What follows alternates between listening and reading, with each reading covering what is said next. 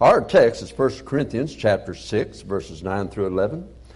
1 Corinthians chapter 6, verses 9 through 11. I'll read quite a bit of my introduction to this, which will be a little bit longer than a normal introduction, but I wrote it out and I wanted to get it down exactly the way I felt like the Lord gave it to me, just writing these things out and wanted to share them with you. Just on a serious note, though, we have been married 50 years, and isn't it interesting when you tell people that? Wow, didn't know anybody does that anymore, you know. And look, next to your salvation, the most important word you give is in your marriage. And when I said love, honor, and cherish, I meant every bit of it, and I have. And keep thee only to her so long as you both shall live. I've kept that. And, you know, we sing the song, it will be worth it all. It's worth it all now. Now, they say the infatuation wears off when you get married, and that's all right because the real love sets in. Well, I know that's a truth, but I'm still a little bit infatuated with that little girl over there. And to be quite honest with you, though, when you learn more about love, it means so much more. And so that's the great thing about it. And only in Christ. I know in heaven they're not married or given in marriage, but I think our love for one another will be even stronger in heaven, don't you? Amen. And so I look forward to that. Well, 1 Corinthians chapter 6, verses 9 through 11. Excuse me. Know ye not that the unrighteous shall not inherit the kingdom of God? Be not deceived, neither fornicators, nor idolaters, nor adulterers, nor effeminate, nor abusers of themselves with mankind, nor thieves, nor covetous, nor drunkards, nor revelers, nor extortioners shall inherit the kingdom of God.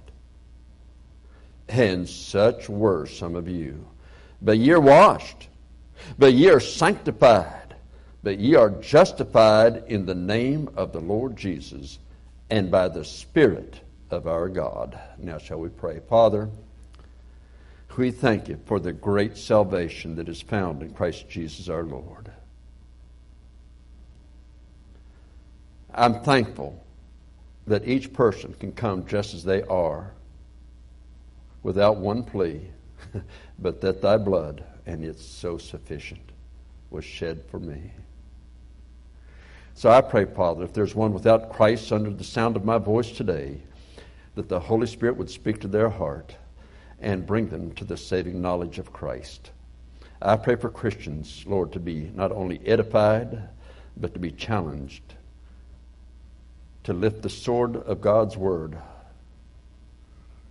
the Lord's sword, and be a witness, taking a stand, and having done all to stand, to withstand the counterattacks of the devil. In Jesus Christ's name, amen. We live in a society today that has lost all faculties of right and wrong, of sin and righteousness. It has grown so depraved and debauched, demon-possessed at best, that if ever the whole armor of God needs to be placed on each person who names the name of Christ, today is the day, and now is the time. That armor will not be worn by the weak in faith and the lovers of the world who love the world more than they love God. Recently, I was listening to one of our radio programs on WTYG, and there was a trio of people that were speaking on the degradation on the campuses of our colleges and universities all across this nation. Each of those people, I believe, have media credentials, and so they're able to go on to there when there's special speeches and things being given and those kind of meetings. And so they have attended several of these across our land. But they were telling this time that they were calling for the powers that be to add Y, the letter Y, to LGBTQ. They stated that the people who spoke were professors. And they felt that P for pedophile should be added because it was natural for them. And they also requested that the age of consent of sexual experience be lowered to the age of 12, as it is in many parts of Europe. Dr. Kinsey, of the infamous Kinsey Report, taught that we are born sexual people and therefore should not prevent sex at any age. Now, I just reported what some of those things people said, and I got an email that same evening for just mentioning it on the radio and telling me how wrong I was about that, and that I should preach and straighten it out. I'm going to preach it. And I hope somebody gets straightened out. So let's just talk about America here for a little bit. The listener said I should have said pedosexual instead of pedophilia. But the reporters were just giving what they heard in the speeches on the campuses. That's all. The writer said these attempts have been rejected in the past by those who created the terms LGBTQ. But that doesn't change the request on the college campuses. The writer did go on to say that they had considered at one time adding the letter P, but for polyamory. Say, what in the world is polyamory? Actually, until I looked into this, I'd never heard the term. I guess I'm behind the times. But nonetheless, polyamory is defined as engaging in multiple sexual experiences with the consent of all people involved. Wouldn't that consent then lower the age lower than 12? Think about that. If the child consents, it wouldn't be wrong. The writer said they wanted me to tell the truth, to point to people to the truth and the love of Christ. And to be quite frank with you, that is what I want to do. I do want to do that. That's why I used the text that was breathed out, every word by the very Holy Ghost of God, given to holy men of God to write it exactly, every word as it is in our King James Bible today. The Almighty God breathed it out. It is preserved exactly for us today. And even religious culture, I said religious culture, cannot change the Word of God.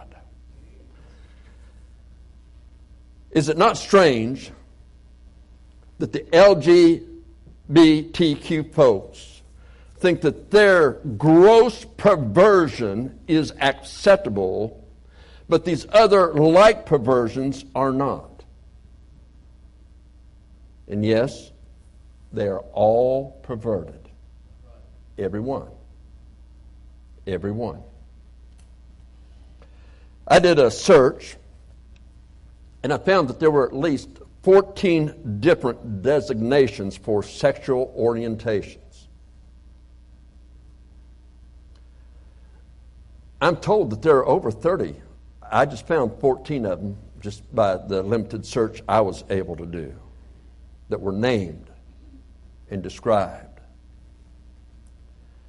As a Christian, though, for us, we need to go back to the Bible and find out what God says, because He is the Creator. He is God. And He is the judge. And He is the one before whom all men will appear one day. In the Bible, He says in Genesis 1, verses 26 and 27, "And God said, let us make man in our image, after our likeness, and let them have dominion over the fish of the sea, and over the fowl of the air, and over the cattle, and over all the earth, and over every creeping thing that creepeth upon the earth."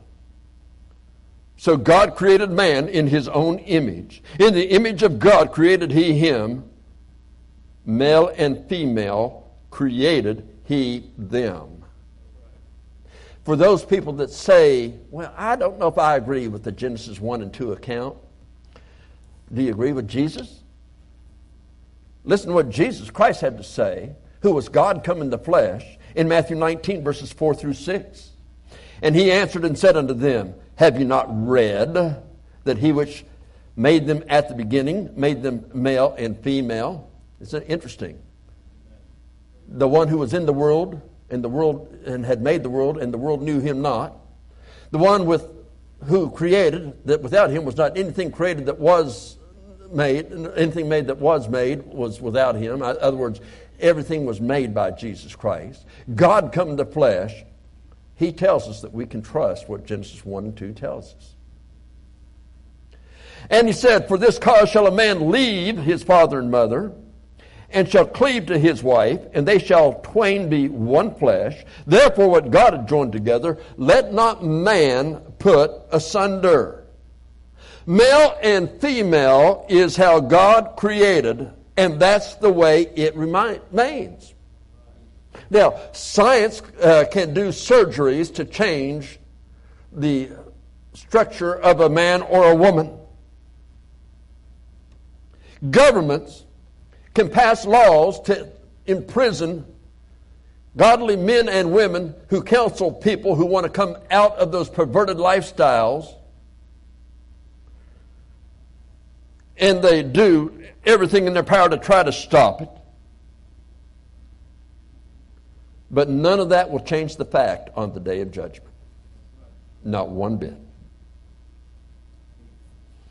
The one who wrote me went on to say, at least they were listening on a Wednesday night, praise the Lord. Okay. But they went on to say, we are accountable for every word that we speak.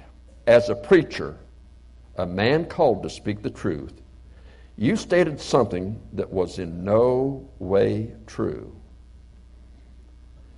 Well, that was partially right, because there's no truth in LGBTQ or any of the other letters.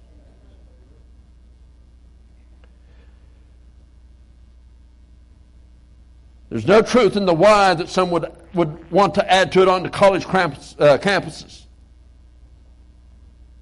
There's no truth in the other 14 designations that I saw. And although I found from others there are more than that, perhaps if there was a mistake made, it was not giving everything that I'm giving you right now. That Wednesday night, we were teaching on the book of Titus, which we're doing on Wednesday night, verse by verse. And sometimes a preacher jumps on a rabbit trail, and I mention that because I just heard it that day. And I think that we ought to always try to equip our people to know what's going on in this world. But I didn't give all that I should have given that night, perhaps. So this is doing it now because I want God's people equipped for what's facing us. I don't want you to be deceived by so-called educated religious counsel. Jesus had to fight that. The apostles had to fight that. And it was always wrong on the educated religious council because they would not follow the Word of God.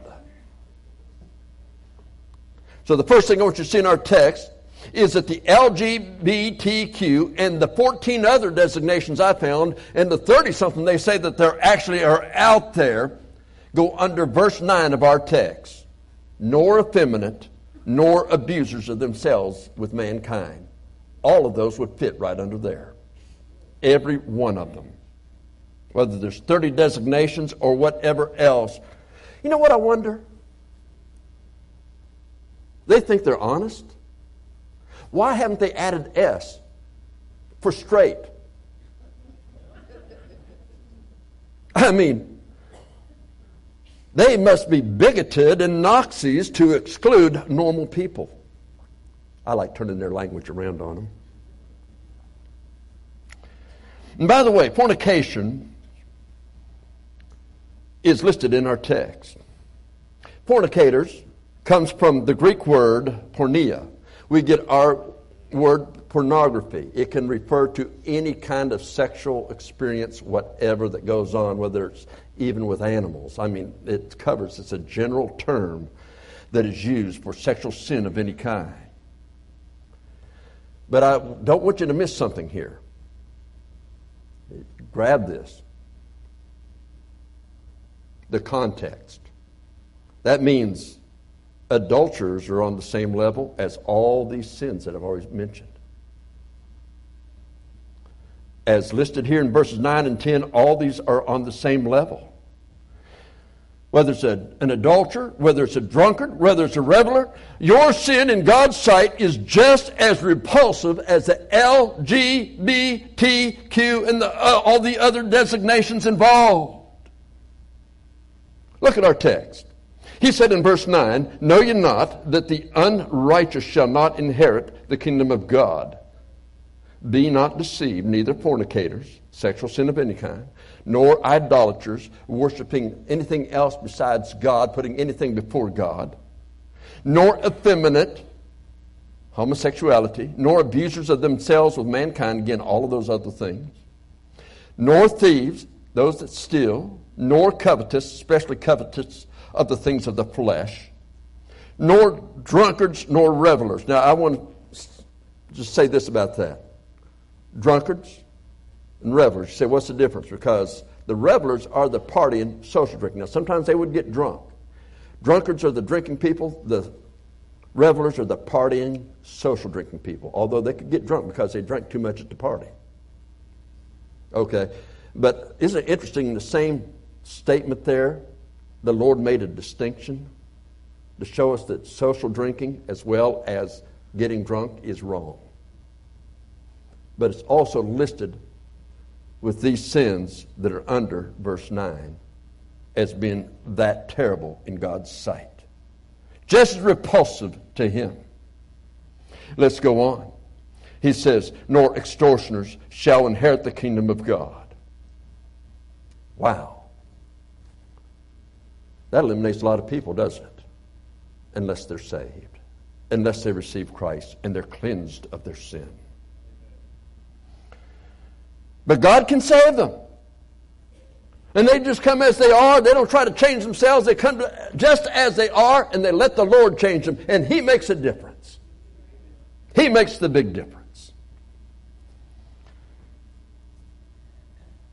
Now, people may mock these statements that I've made. It's all right.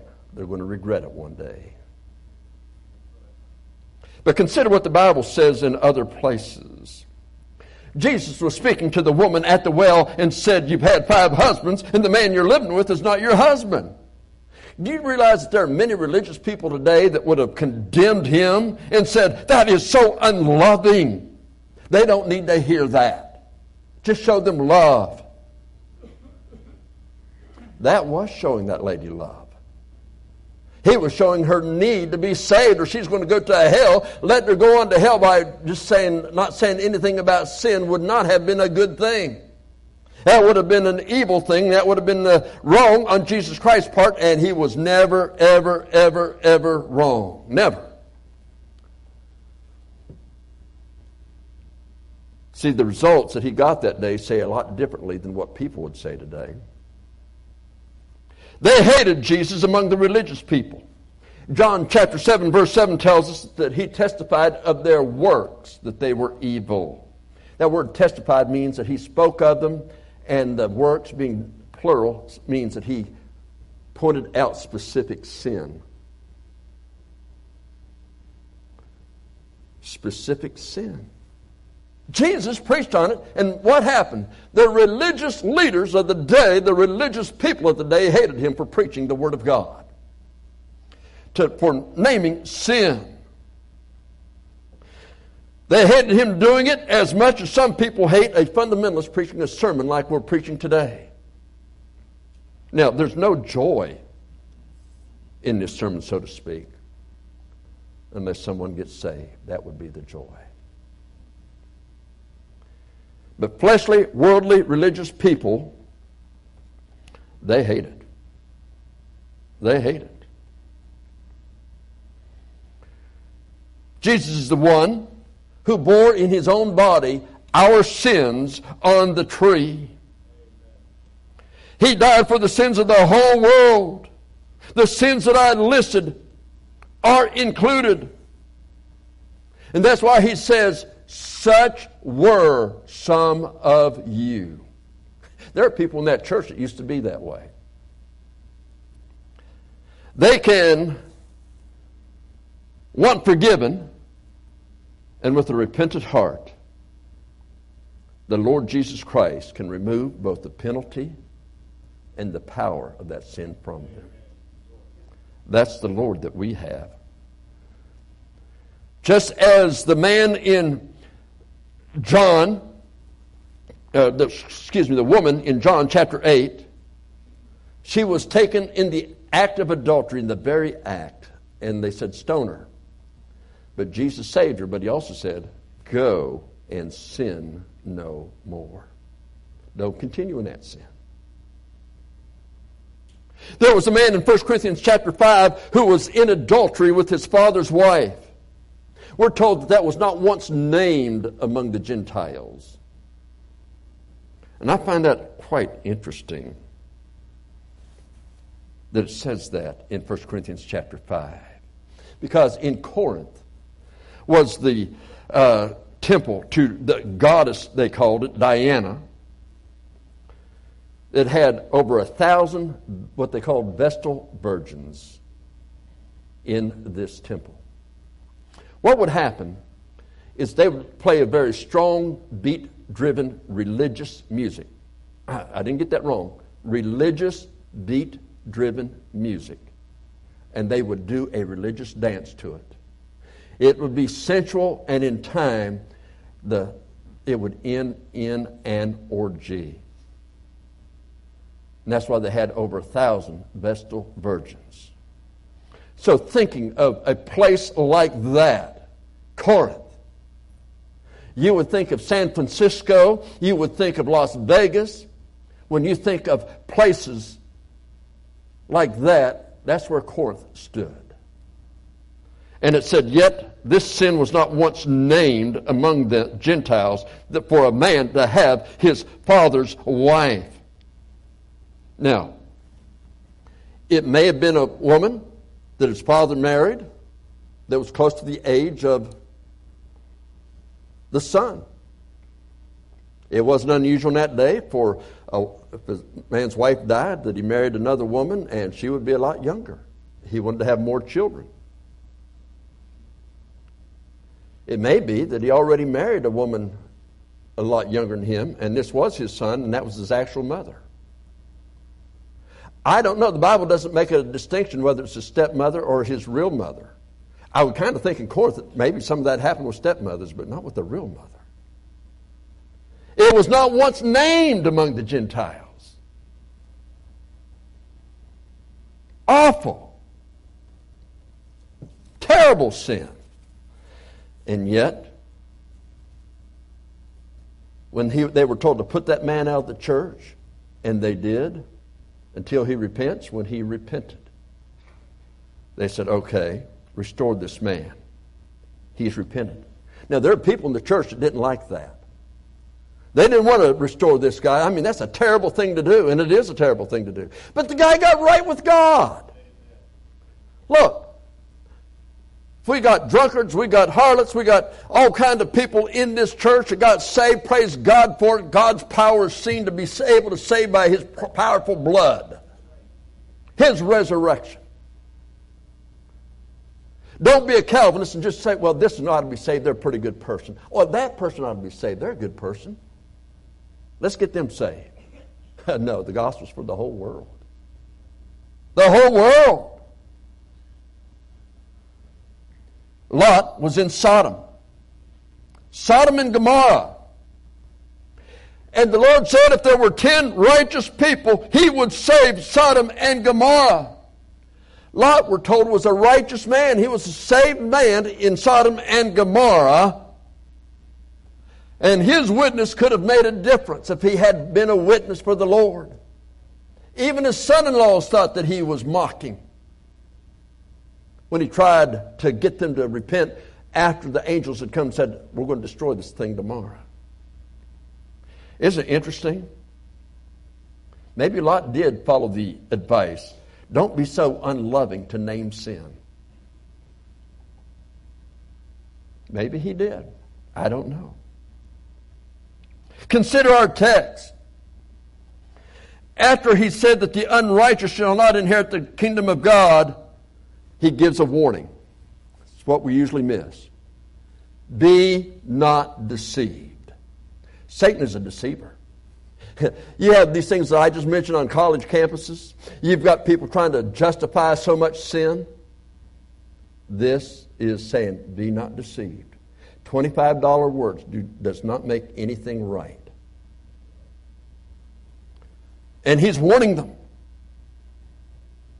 Be not deceived.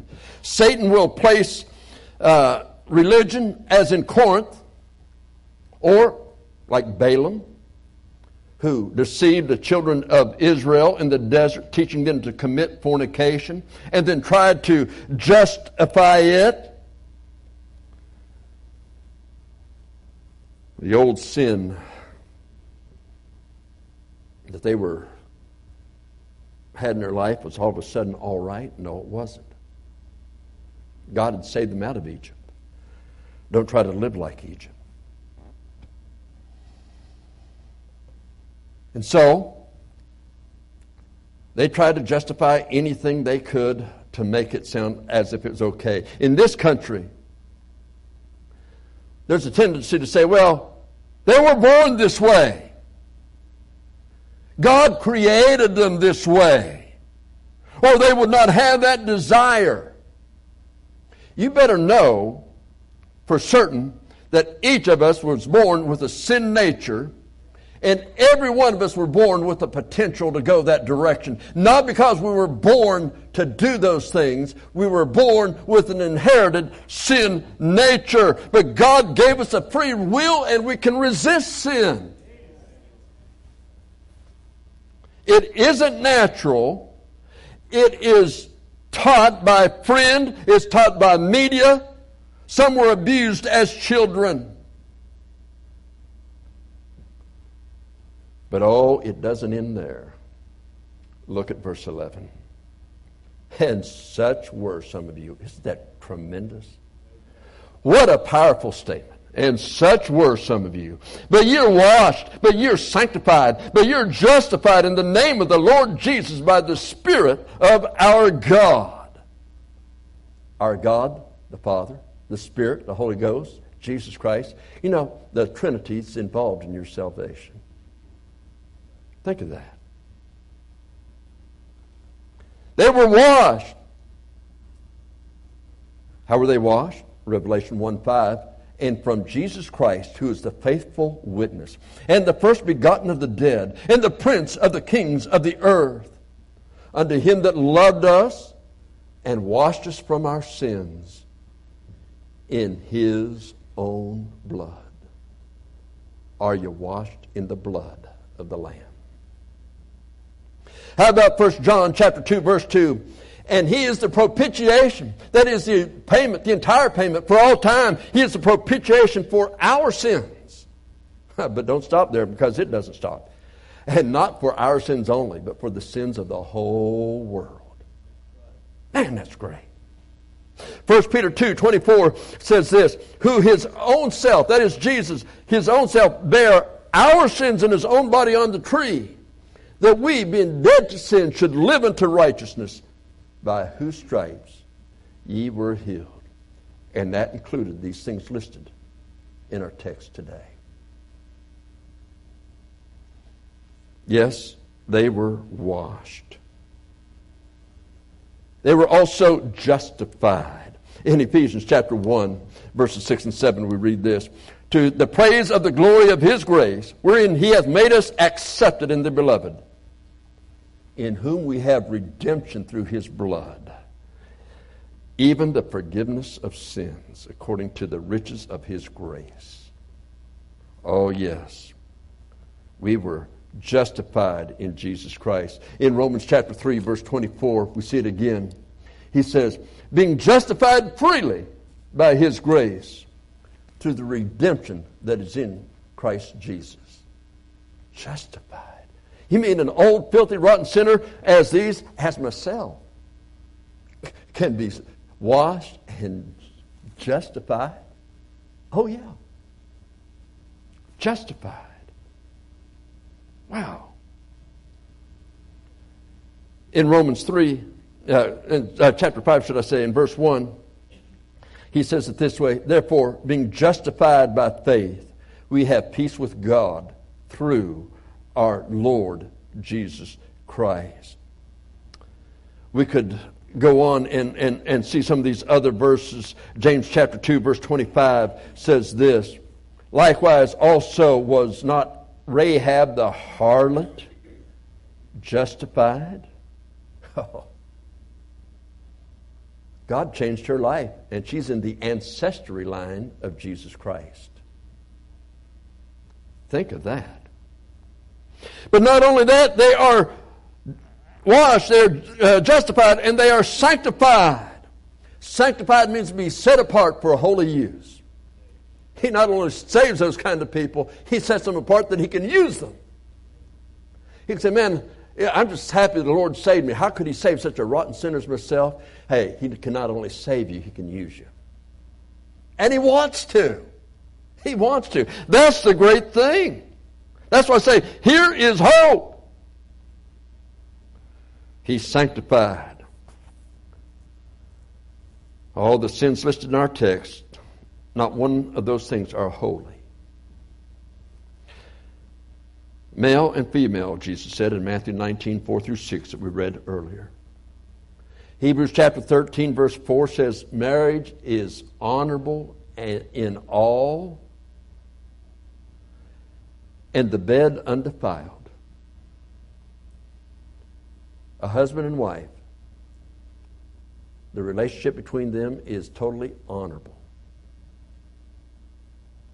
But whoremongers and adulterers, God will judge.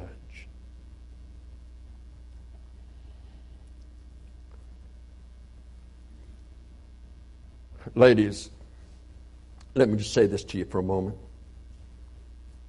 My wife has a saying that she says to married ladies as well as single ladies that get involved in sexual activity outside of marriage. It'll seem simple, but it's so right if you think it through. If the milk is free, they're not going to pay for the cow. Think about that. The girl's thinking, well, to get him to marry me, I'm going to have to do this. No. For those that are in adultery, just think, if he will cheat on his wife, he will cheat on you, even if he marries you.